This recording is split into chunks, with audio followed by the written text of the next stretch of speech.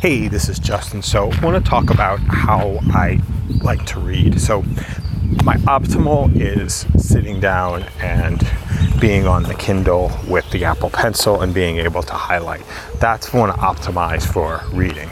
If I want to optimize for overall experience, then being on looking at an audio, which is what I'm doing this morning. I'm looking at it, listening to an audio as I'm going for a walk. I set a timer for an appropriate amount of time, somewhere between 5 minutes and 25 minutes, depending on what we're trying to accomplish. I set that timer for that period of time. And then I listen and I record an audio on the back end from what's happening. So record an audio just from what actually gets learned, and now upload those and start to put those together. And so now we start getting some authorship around things that we are consuming, right? It's creating authorship around things that we